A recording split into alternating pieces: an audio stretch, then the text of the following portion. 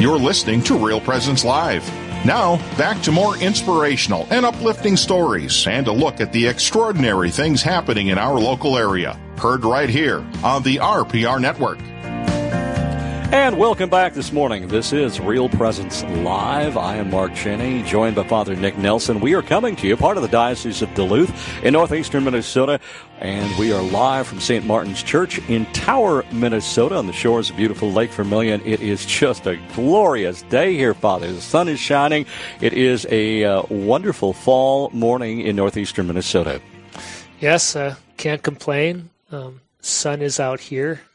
And yesterday, I don't think we had much any kind of snow flurries where I am up, closer to Lake Vermilion. But you were saying down by your area you had a little snow. Yeah. I'm from Hibbing, and I originally am from Cook, but live in Hibbing now. Been there for a number of years now. And about late afternoon, early evening, we had snow.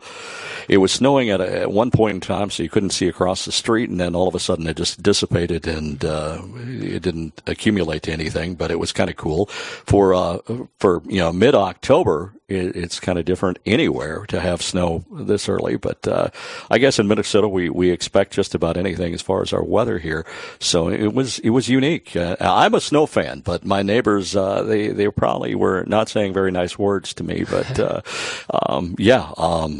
I collect classic sleds and classic snowmobiles, and that's my hobby in the wintertime. It keeps us very busy. So, and we're blessed to be here in what I call God's country. So was it the snow flurries that got you motivated you to work on the snowmobiles yesterday, or was it we already planning to do that? And what were you doing to the snowmobiles? We were actually just planning. We were planning and getting ready and preparing what we're going to, I call it campaigning, but what we're going to, drive and focus on this year. Last year we focused on a couple of older 1974, 75 vintage sleds, and this year we've got some other things in the works. So it's more mechanical working, and we call it wrenching on the sleds than the actual enjoyment of driving them. But and we've got neighbors that are real good friends, and it's nice to have that camaraderie and in time with them. And it's a hobby. We enjoy it. So it was just it was unique to go hand in hand with the little snow flurries and little teas to get us motivated. So I never really grew up with snowmobiling. Is from that last segment I was busy with hockey, and I still skate Sunday nights with a bunch of guys, and so that's going to start up actually Sunday for me is skating. But up here, in Lake Vermilion, near Hibbing, Iron Range, snowmobiling is a big deal, and I think we've been blessed from my memory and my observation the last 2 years, some good years for snowmobiling. A lot of snow, cold, good foundation on the trails. Am I correct? Yes, very much so. And not just snowmobiling, but all of the winter outdoor activities here in northeastern Minnesota. We've been very blessed the last couple of years to see such conditions, from skiing, both downhill and cross country, to snowmobiling, snowshoeing. A lot of folks do ice fishing. Hockey's big here. I mean, to say hockey's big here on the range or in northeastern Minnesota is kind of an understatement. As noted in our last interview, hockey is huge here, and rightfully so. It's a lot of big names in hockey have come from this part of the country. So the last couple of years I've been reflecting on the possibility and kind of brainstorming of doing a snowmobile retreat. And so maybe, start at one parish in the morning on Saturday, a little conference breakfast, and then snowmobile to another church and do lunch and another conference, and then snowmobile to a third one in the afternoon and evening and have dinner and mass there. So I think that could be a pretty big thing. So I'll have to ask you, Mark, for some ideas when I look into that a little more, and distances and the timing for these things. But I think that could be something that a lot of people, even people maybe who aren't, as involved in their faith, that might be a kind of a win event, an opportunity for them to grow closer to the Lord and come to know Him. That would be a lot of fun, especially in this area where you got Tower and Cook and Orr, and you get those parishes, and then you've got others, and our trail systems kind of intertwine all over from one end of the range to the other, and they're beautiful. So that would be easily. We just got to figure out the logistics and the timing. Yes, put the logistics to it. So we've got more of our show to come here in Real Presence Live as we chit-chat back and forth this morning, Father.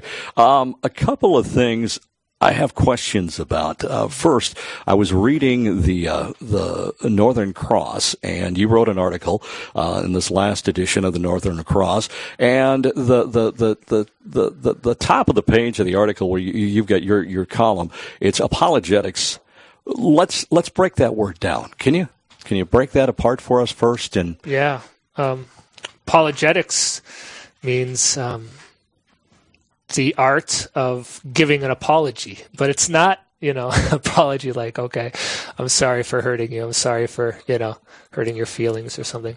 Apology in the theological and the philosophical sense is a defense. And so to give an apology is actually to defend, to explain something. And so apologetics is kind of the study of and the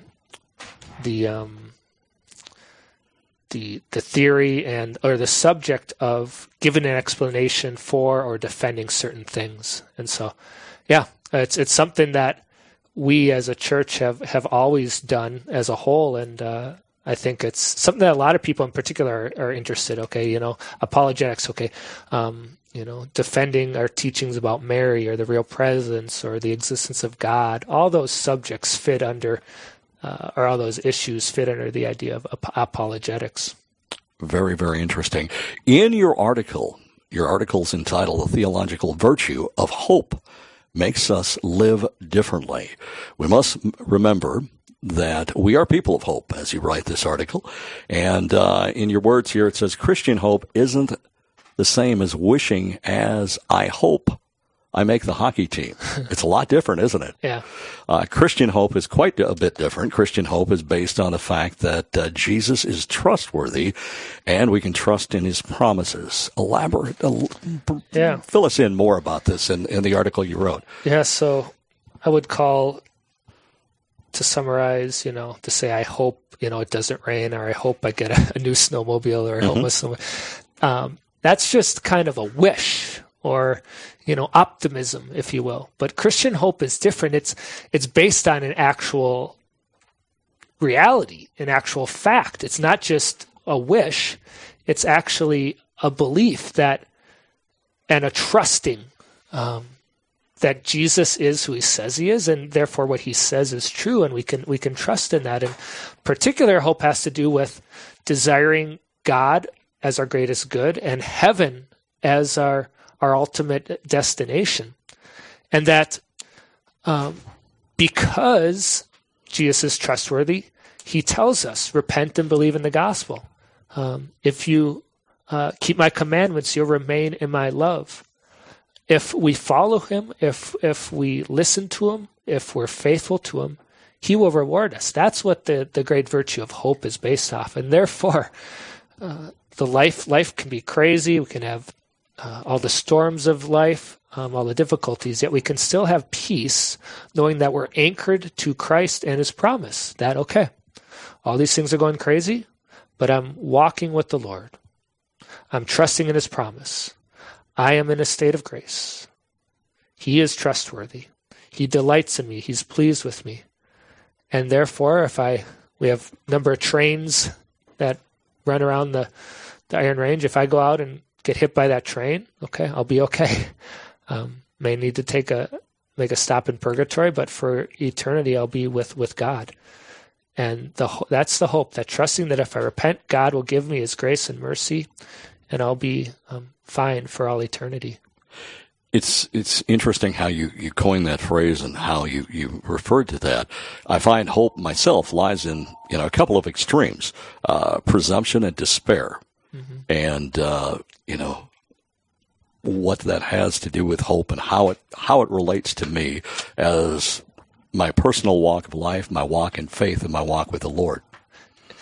Yes, it's any of the vices, any of the sins, as Aquinas would say, lie in the extreme. And so it's helpful, I think, to understand the virtues by understanding the sins or the vices related to them or contrary to them. And so the two sins or vices of hope is one is presumption, whereas, it's kind of like an overemphasis on Christ's love and mercy. Like, I don't even need to repent. I don't need to change.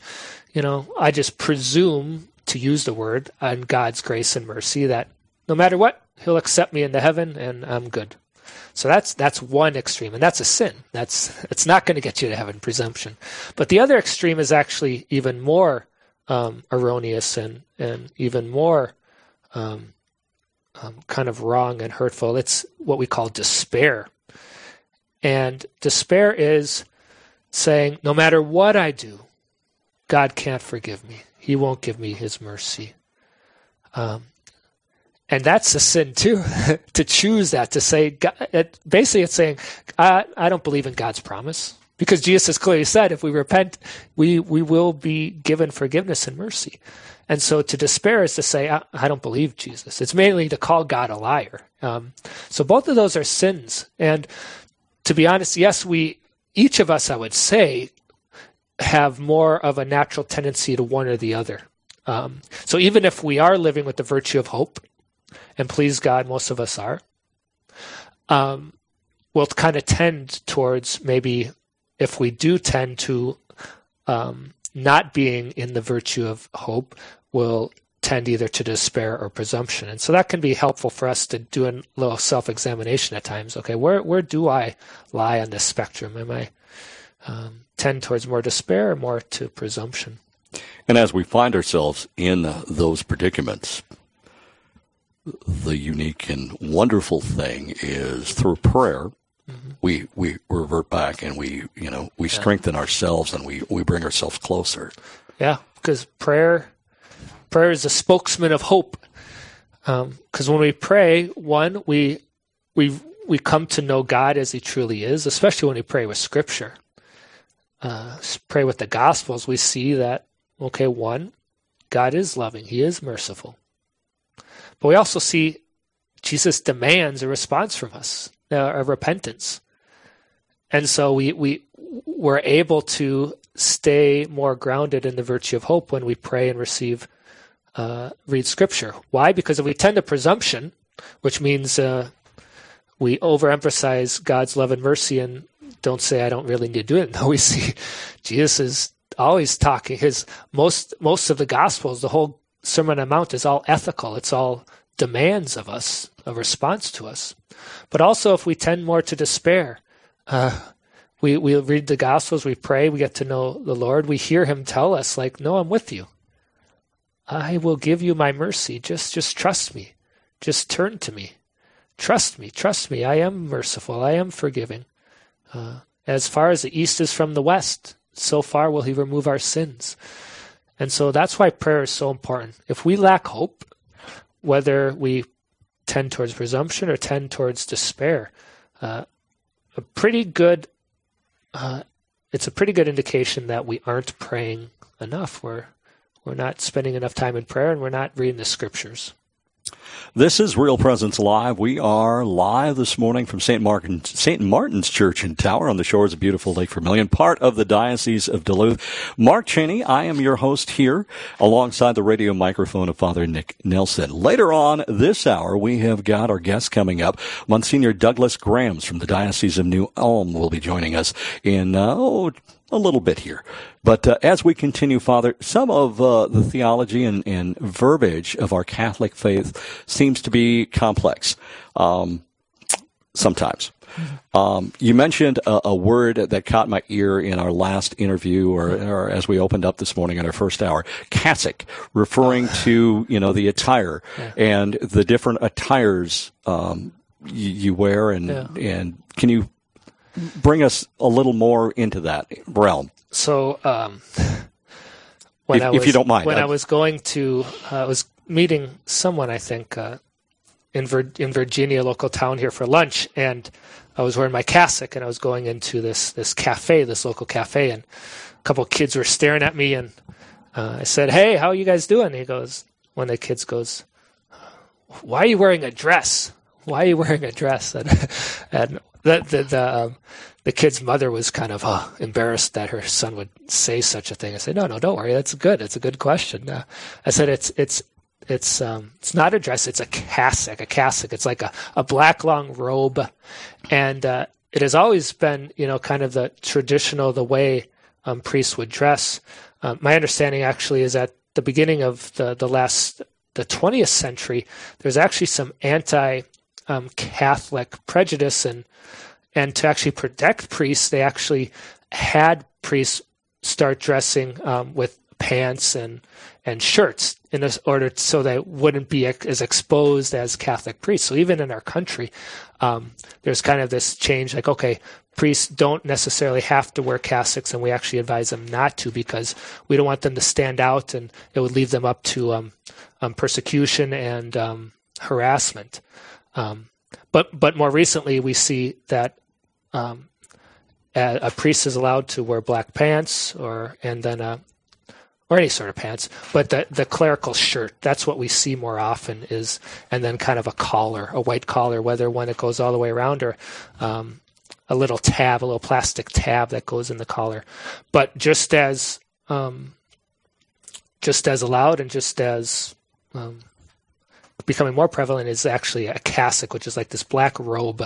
And I think most of us, a lot of times, maybe what you see it more in altar servers, altar boys these days wearing cassocks.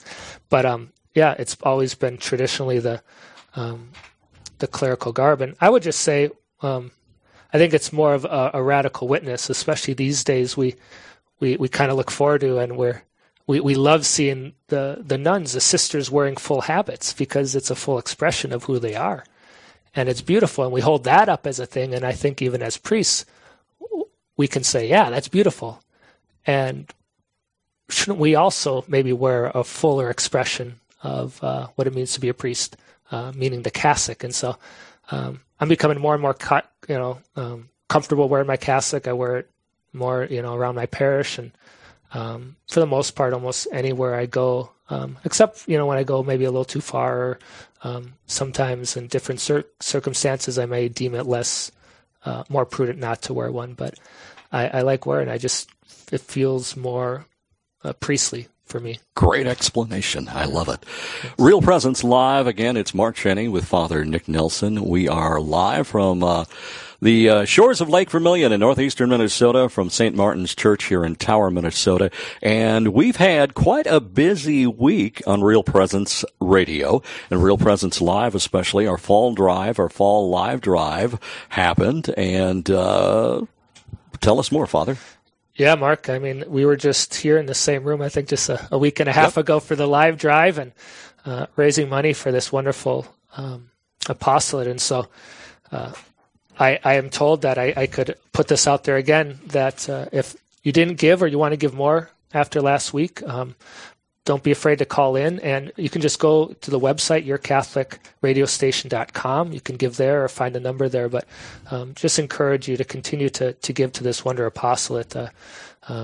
It's such a blessing. Just think of all the people we can reach with the gospel and the good news. So very, very happy to be here again with you, Mark. And hand in hand with that, we would love to say thank you to those that have donated to this great radio station and allowing us the ability to bring that word out and through the radio stations and through Real Presence Live. It's just a privilege to be here and a privilege to be part of this opportunity.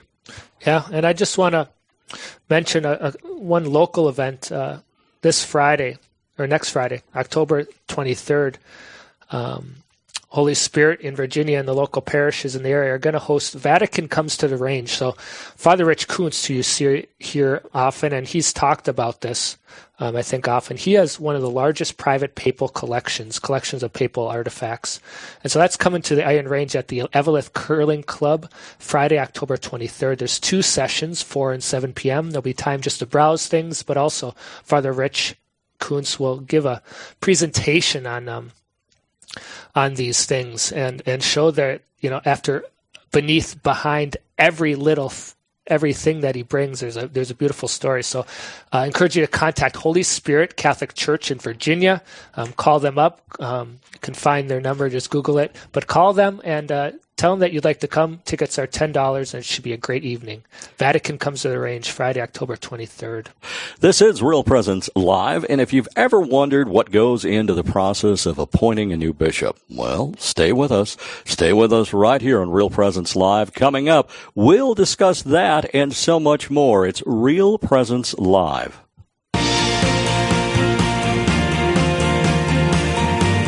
Stay with us. There's more Real Presence Live to come on the Real Presence Radio Network.